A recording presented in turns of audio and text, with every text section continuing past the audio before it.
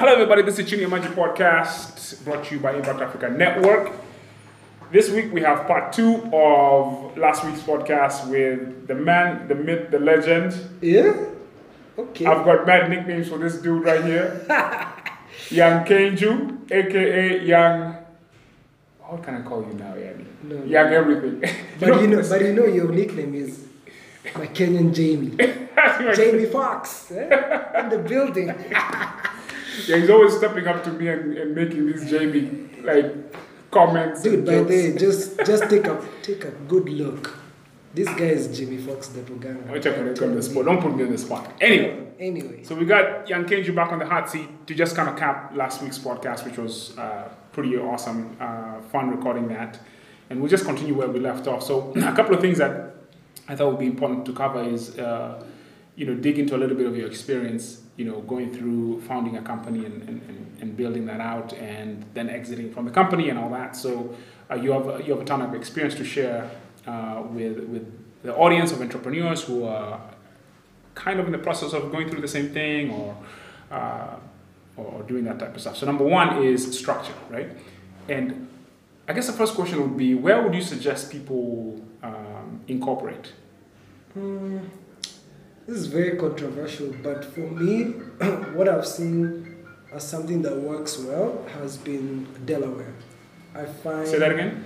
Delaware. Mm-hmm. And this is because if you do good research, you'll end up seeing that majority of the money or the funds come from the US. From the US, yeah. So if majority of your investors are coming from the United States or people are familiar with that, then it makes sense for you to do a Delaware entity, which is sort of structured and has the right instruments that, you don't need to restart. Everything is already defined and it's very easy to do that. You go to sites like Clarky.com or Stripe Atlas, incorporate, and it's easy. So if you want to do vesting, if you want to do ESOP, if you want to do all those type of instruments, it's sort of easier. Now, a great friend of mine normally talks about cap table dynamics. And define what a cap table is. Or cap table acrobatics, Maybe we define what a capitalization table what is that? Basically what a cap table is capitalization table, and this is essentially the percentage of allocation of ownership in a company. Right. So if, let's say, I am a founder or two founders own the company, let's say they have 50% ownership of the company. If an investor comes in, what part of the cake do they take? So the cap table or capitalization table shows who owns what. Now what happens is when investors come in different rounds and exits and as you start taking money and add more people to it adds a level of complexity. And when you've, let's say, incorporated in Kenya, you have the laws that are Kenyan. Now when you get an American investor or you get an investor from another place, then it now creates this dynamic because you don't know, okay, so what do they own, this part of the company or that other part of the company? So I found where you're incorporated might actually be a friction or an acceleration to the money that you get in. So you might not know it, but it might be a hindrance when you're trying to fundraise. And I hear a lot of people say, fundraising, I'm struggling, but probably it's because of where you're domiciled. Right. No, yeah, that's a good point. Next thing is really about governance, right? And what that actually means, and maybe even if you can, I don't know, talk a little bit about what your experience was with your own governance structure or lack thereof at the startup you're doing. Lessons learned, however you want to approach this. What I'll say is that in my experience firsthand and also seeing other companies go through this, it's a repeated problem that I've seen, not with just one company, but with multiple companies that I meet.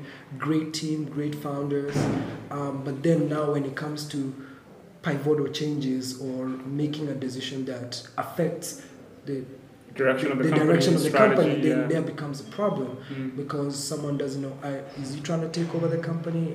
There's a classic book written called Founder's Dilemma, and it talks about how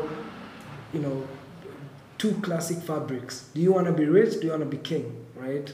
And so one of the founders might want to be rich, and for him, it's about, let me get all the resources to make us successful. So he's not afraid to invite people to come join the journey. We're gonna do it together. He's not afraid to share bits of a part of the company and the cake. Then you have the king mentality where that person wants control. They wanna maintain control of the vision, of the mission. They wanna go at their pace. They wanna do that, and it's really good to know quickly which type of a founder or your partner is in the company. If there's a co-founder situation. Also, it's also good to know as an employee joining a startup, what type of fabric is the founder is. Are they the king, or do they have a king mentality, or do they have a rich mentality, right? And that now, because everybody is incentivized in a different way. Right. And so understanding that quickly, I found helps you know, okay, this is the type of person I'm working with. How do I navigate this situation? So if they're a king, then okay, this is how I'm supposed to. It's just about adapting to the situation and seeing, is this what I want? And this is what I... Now, talking about that, once you know that, the next thing is like, okay, how do we approach tough conversations, right? How do we do a cadence of our board meeting? How do we set the direction of the company? How do we set the goals? How do we measure performance? How do we do that? How do you make decisions? How do you make decisions, and how do you also project the trajectory or the roadmap that you're following? Because most of the time when you're starting out, you're doing a lot of experiments. There's a lot of chaos. Right. Idea comes, execute. Go do it. Idea comes, execute. I meet a lot of guys who are like, I'm just gonna do it. It's just do it, which works in the early stage, but then they reached a time where you've done a lot of things, but then you need to take a step back and see have a strategy. Working. Yeah. So, and then, analyze, okay, what have we learned? What the step that I see people missing is the retrospective. What have we learned? And every time people bring that up, some people take it as an attack, or don't take it the right way, and sometimes it's about being honest about yourself. The business is not working. We've tried so many things. We put in money.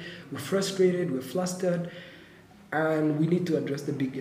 This strategy is not working. The elephant in the room. The elephant in the room. So let's take a step back. So one thing I hear you talking about here is values alignment, right? Exactly. Rich versus king. This is a very, very important thing. It's very important.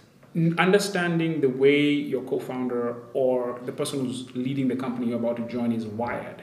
Yeah. What makes them tick? It is critically important for you to understand the environment you're going in. Exactly. It's almost like you could analogize it to like parenting in a very real sense. Yeah. Right? And so I don't know, in my view, I would rather work for somebody who wants to be rich and has a big vision, or at least married to the vision in it, as opposed to somebody who wants, is it control more than just, it's a very interesting thing. I don't know. We've seen people that have like a sort of like king mentality, and they've succeeded. So I don't think there's but they're outliers as well. They knew that. Give me an example who you think has a king mentality, who has succeeded. I don't know. I'll say maybe Elon Musk. I don't know. Maybe from what I read, I don't know. But he invites people to participate in the cake. I don't think. So we have to. I think it depends on the type of business that you're trying to do. You see, like family businesses. Those are king businesses. Yeah, those are king businesses. They're like. Here's my view on this. They're like, by the way, this business, this is how I run it. Right? So you with your ideas, please just go back. I know how to run my business, and that's a traditional way. That's where we're coming from. Way. Yeah. But then if you're trying to build a global business, it's gonna scale. No. Let's not even get to global. Let's not even get to, because global is very few businesses go global. I think what this is, in my view, is if you're trying to build an innovation-driven business that has a software element to it, has some complexity to it, where you need talent. Exactly. You cannot be a king mentality. They are diametrically opposed. Because people are wired differently. Not even that. Because people are wired differently is true. But you will need other people at the table smarter than you in a different dimension. Exactly. You need help. You need help. You don't know everything. One of my mentalities is like, I don't need to know everything. I just need to know the right things to get the job done. Period. And have other people. And I want to trust, and I want to create. And if you want to create a high trust environment, or a high performing environment, you need to create a high trust environment where you know that you trust the people to do the job. You hold them accountable.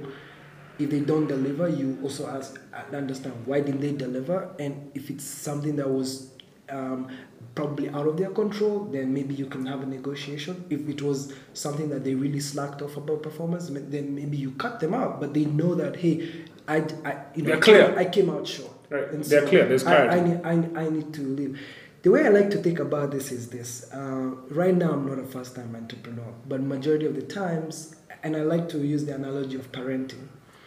If you have I don't have kids. I'm not yet married, but I listened to someone who explained this and used this analogy and said when you have your first kid, you're not prepared. You don't know. You're like, hey, how do we do the nappies? How do we do this? How do we do that? Everything's an emergency. Everything is an emergency. You're in chaos and the likes. And that is how, when you do your first business, it's you go above and beyond. You don't know the limitation. Now, the first kid teaches you a lot of lessons. When the second kid comes in, you already know the ropes. You're cool runnings. When the kid is crying, you just live in the code. You know what? I'm not getting stressed, or I'm not gonna do this. So you have a certain experience, and it sort of shapes how you're gonna raise the second. So you find that the first, second, third kid or fourth kid have a very different experience, and you also learning because now you have a data point. Right. You have real experience. Now, when you're starting your first company, the only data point you have is Google. You're reading. YouTube. But once you've gotten your second kid or you're doing this, you have a reference point. You're like, hey, I tried this, it didn't work. Maybe I could try another thing. And and each of them has a different effect on the person you are. Some people end up becoming, if they are lucky, end up having this mentality that, oh, I don't need to. I believe in myself and I don't need to listen to people. So it makes them differently. Some people are like, wow, especially people who are fail, and they grow. They have a different mindset where they listen a lot and they, it shapes people very differently. And that's a very important factor to see, that you can't have the same type of founders and their likes, but there are some unique things that come out. Get the job done. Be aligned, be transparent, accountability. That is no agendas, things of that nature. So let's talk a little bit on how that aligns to governance, right? And this is one of the things that it's so interesting, because governance is supposed to provide stability to a company and transparency and so on and so forth, so that people don't get in their feelings, right? They can kind of you have a board, you have somebody, you have an entity that you're accountable to. The board can have investors who put money into the company. Some can be observers. It will also be considered to some of the founders. So when you are going through your experience, how are you guys set up? Did you have? We did have a board, an advisory board, and we also had. So you can have an advisory board. Did you have a governance kind of structure or not? We had it, but it wasn't. I wouldn't say it was well thought about the way, if I was doing it the second time, I would want it to be. But we did have a way. So how where we sat and talked about some issues and made the decisions way forward. Okay. Right? So how would you suggest people think about how they structure governance from the beginning, right? Like what would you do different? Just what I would do different. Based on what I've seen in the likes, and I would have a quarterly board meeting. And who would you have on your board first? First, I'll have the shareholders, the founders, if they're free, and then we will pick, let's say, someone who either as angel investor or someone we really trust and trust and understand respect. Everybody there respects that person. And another thing is, do they also understand the business, and do they have time for us to grow this type of business? Is this something that they're willing to do? And also, you want someone who's experienced, who can act as a neutral party to sort of they've seen this scenario, the conflicts or whatever that come up, misunderstand, or just not so much conflicts, but just impasse. Right? People have different opinions on what should happen. Especially if they have a lot of board experience and they like your company and they want to give back and grow with you guys, it's normally like a very, very good thing, because I feel like we don't have that experience in our ecosystem. Like we don't have so many people that have that type of experience, and so I'm happy to see we are having like a certain type of companies being built, and these founders are now being exposed to being part of the board, and soon these founders that have this experience then will now be the board members of new startups that come up.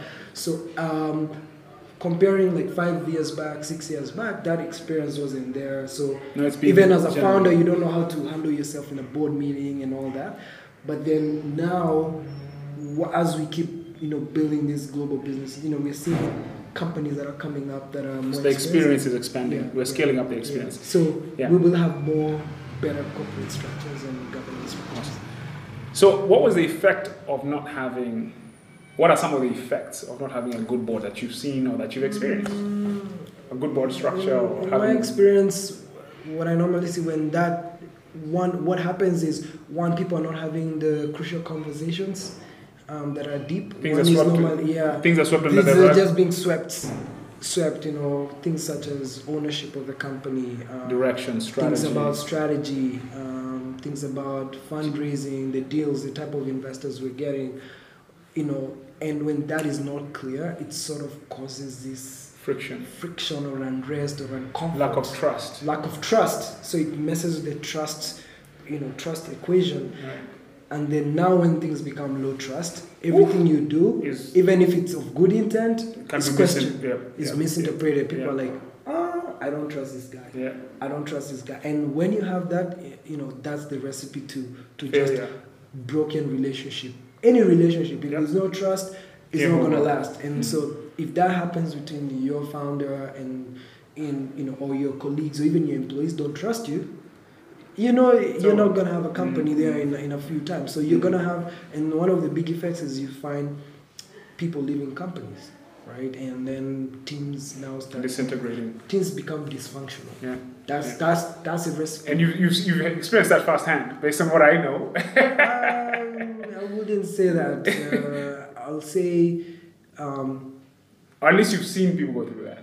I have seen a lot, especially in the 1 year that like 2 years where I was involved like with Launchpad and giving back and meeting so many companies, like about 250 companies in that period. Like you will talk, next thing you hear, founders left.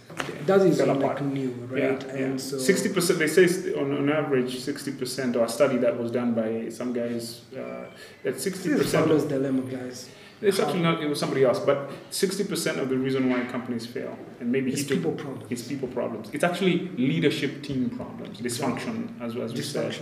And people really underestimate that. One of the most underreported anecdotes or facts is the one that there was this guy in the Bay Area. It was called it's almost like a godfather of the Bay Area in a good way. Bill Campbell. Yeah. The late Bill Campbell. So this guy mentored almost everybody, right? Who's anybody in the Bay Area, right? So he was Steve Jobs. He was Steve Jobs' coach. So he was called the coach.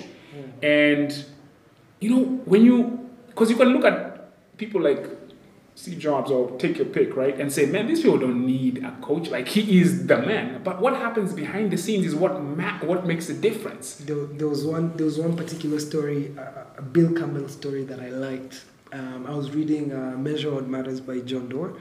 And there was this particular scenario where Eric Schmidt was part of Apple's board, right?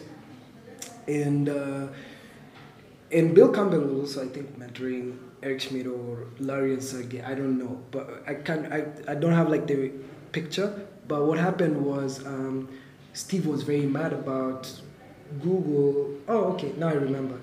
Bill Campbell was part of both boards, and then Android launches just like an iPhone, and Steve is very mad, goes to Bill, and then he says, "Hey, please don't put me in a situation to make a choice because you wouldn't like the choice I make."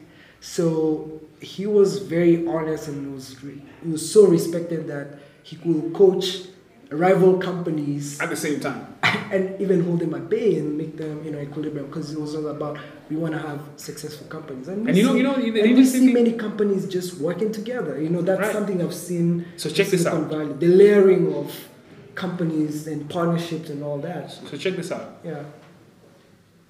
That dude got to Silicon Valley in his 40s. No way. He was completely Midwest or different industry. He got to, and I think it was through Intuit or some other company, but he got in his 40s. Damn. Yeah? That tells you something. Experience matters, right? It matters. it's the real deal. And now we're in this world where we think it's just young people who are building companies. Dude, the result of young people building companies is the Facebook problems we've had with elections and all this mess, right? It's because young people who had not were given unlimited power, and it will have effects. And there's so many untold stories, that things that happen behind the scenes, like you've talked about, where you need that person who you respect. You need that adult in the room, so to speak. It is quite important. It's very important. We've seen, I think, if you look at the innovation, sometimes age matters, age doesn't matter. I don't know. It's how you want to look about it. It's the perspective. We've seen companies that have been built by 19-year-olds, 18-year-olds, 20-year-olds that become amazing, massive. We've seen companies. But what is that? So here's the thing. Facebook, the Google, the Twitter, the Mixpanel. Hold on. Young, ambitious people. Right, but let's make the point here. Yeah. I'm just reading the Google book right now. Yeah. Okay. When Google was this crazy place in the beginning, they were doing all kinds of stuff and they were just growing. You see, growth will kill everything. You can be a totally dysfunctional team, but growth is good. There's no escaping growth. you can't mess up. And once you get money from these investors, my friend, accountability. You have to start showing that. So you know that what brings structure. Right. And so you know what had to happen? John Doe, you're talking about John Doe. John Doe, part of his whole goal was to bring an adult into the situation at Google. And Eric Schmidt ended up being the guy, right? And when that happened, it created structure, like you said. It didn't kill the vibe. Structure within the chaos. Yeah. So it structured the chaos in a very real sense. But net of it, I think if you really look across the board, man, I don't know, man. Like, you will not find too many companies examples who, outside of an adult in the room, have become big and scale. Even if they're in their background, even if they're in a Bill Campbell role, they will lack something. Dude. And not everyone has the luxury of getting a Bill Campbell and all that.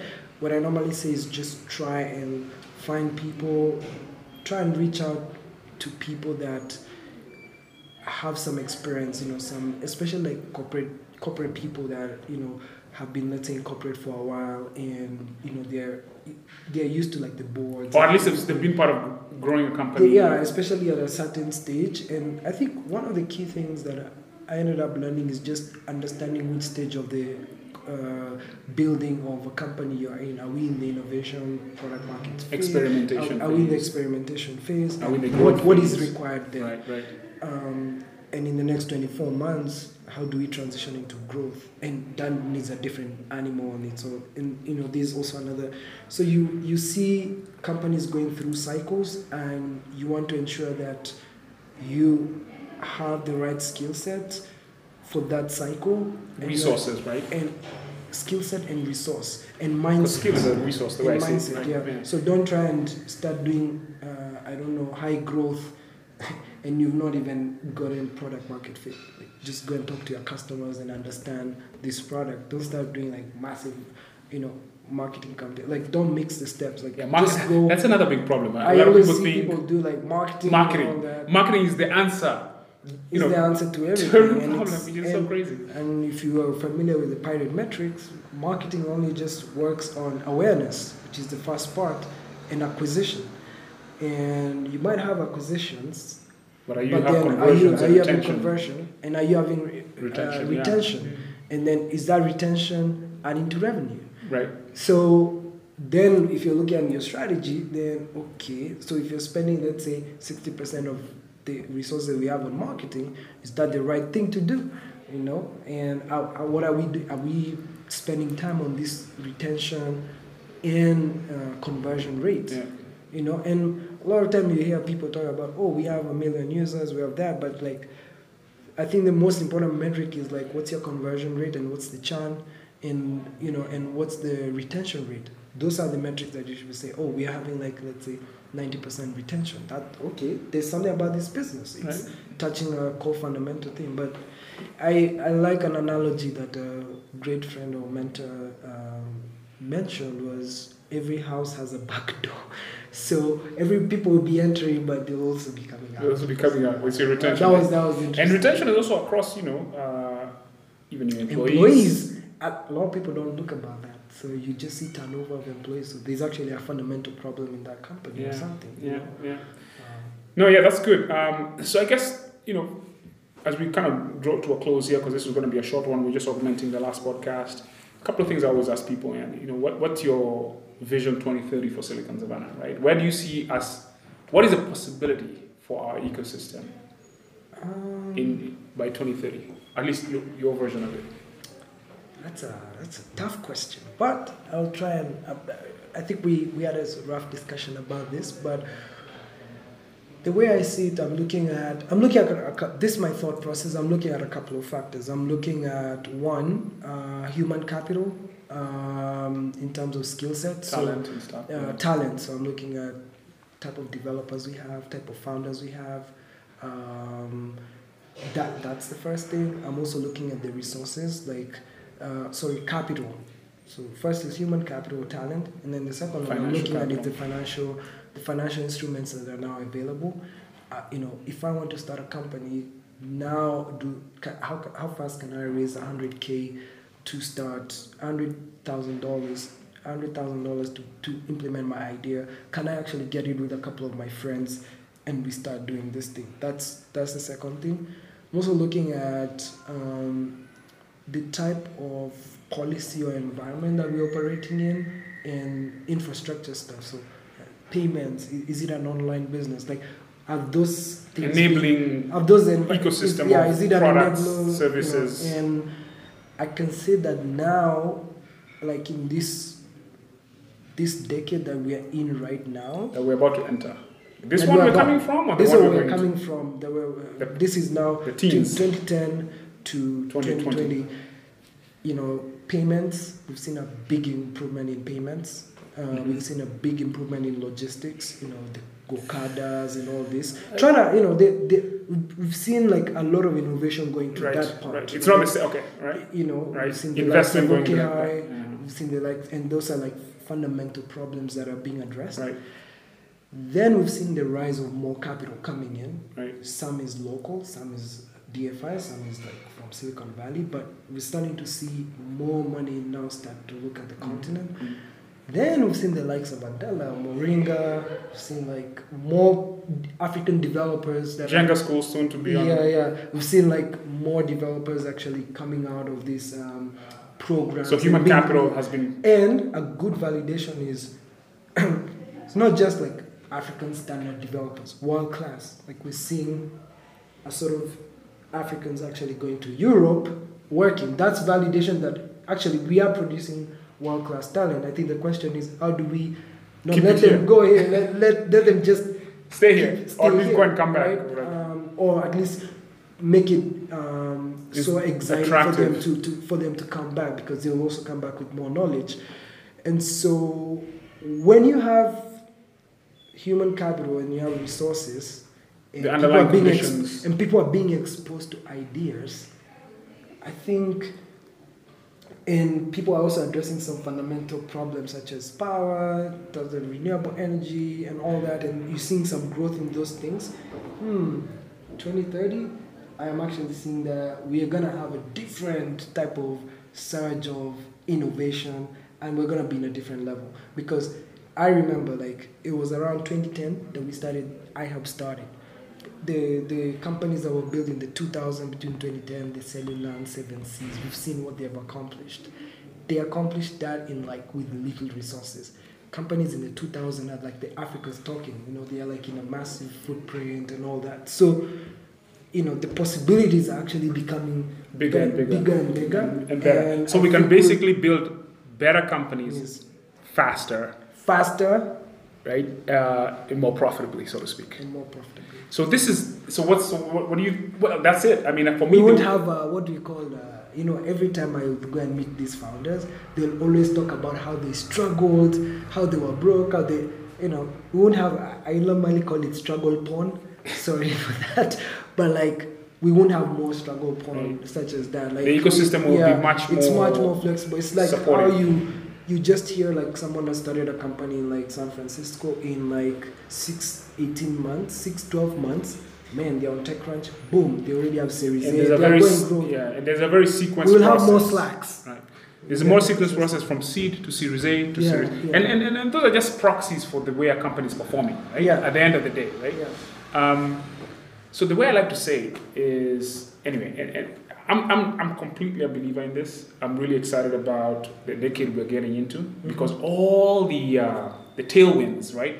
The conditions on the ground are speaking to a new reality where, and it is so exciting because I liken this to the potential impact in terms of social, economic, and even political change.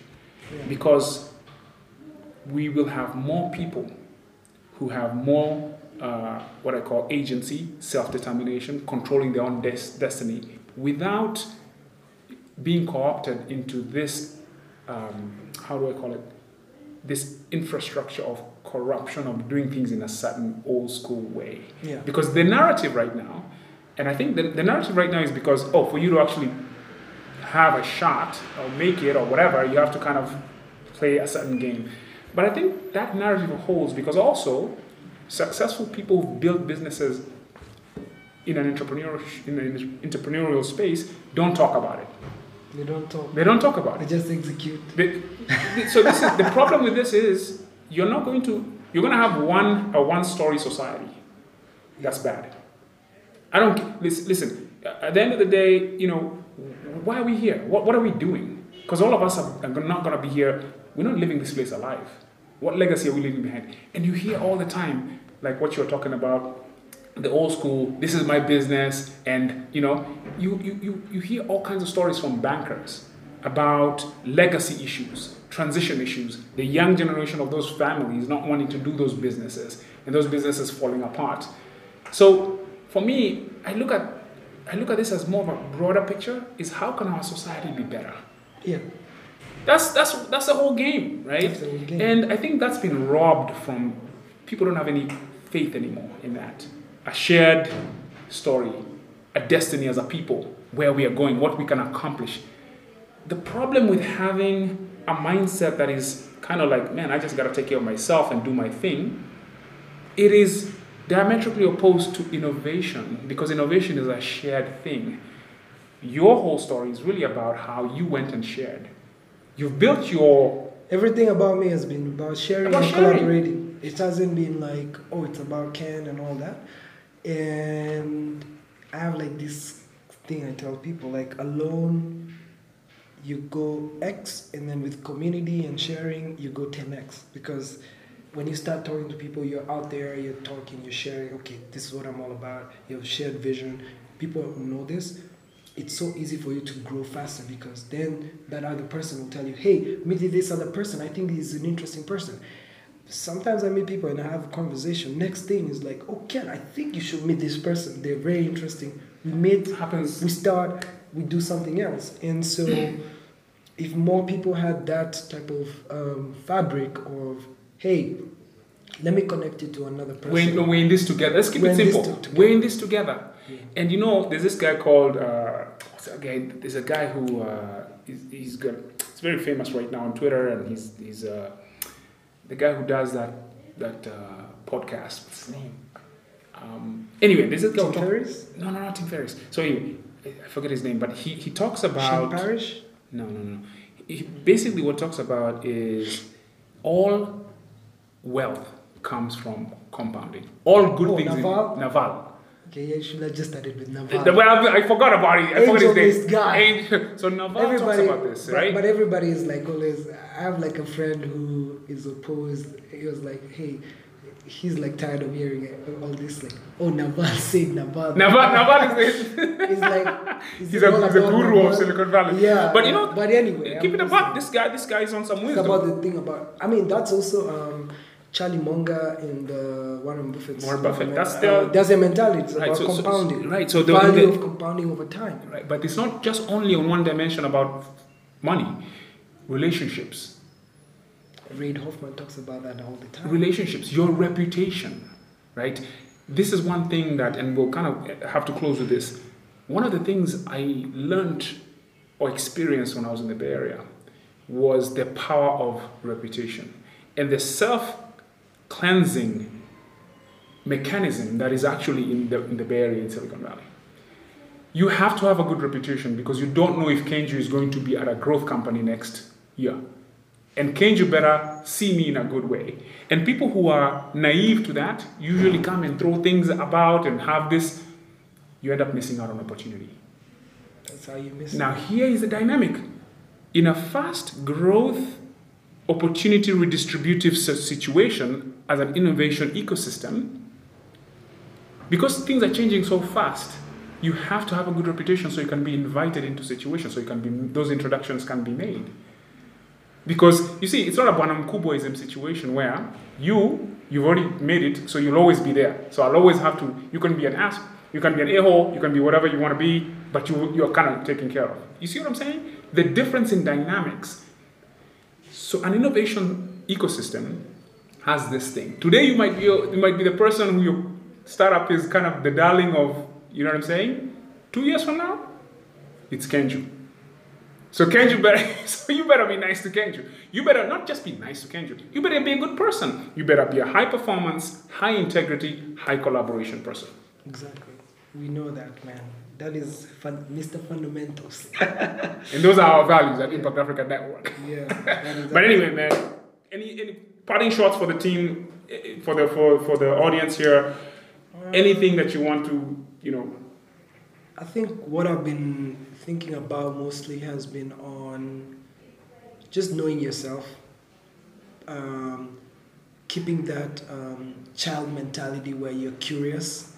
I think that's something that we lose over time based on experiences that we get. So if you can keep that sparkle, that's a very big thing. The second thing is not accepting yourself and projecting your authentic self and not letting the world define you. Amen. That is something that I feel a lot of us Africans and people, you go into another culture and then you get confused, you lose your identity and you're trying to fit into another culture. I say embrace it and educate other people to embrace your culture.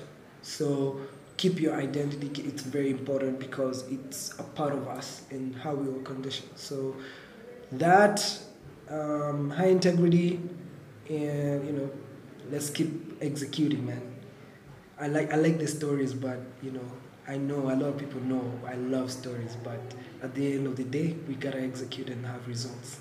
Period. Yeah. Because if you don't execute, what stories do you have to tell? You don't have interesting stuff. You ain't got shit to talk about. All right. So you gotta be, as my friend says, you gotta be on the battle. You gotta be in the battlefield. And out there just executing, because then you'll have a lot of battle stories to Amen. talk about. That can bless people. All right, man. That's it for this week. Chinemaji Podcast. We'll see you next time. Okay.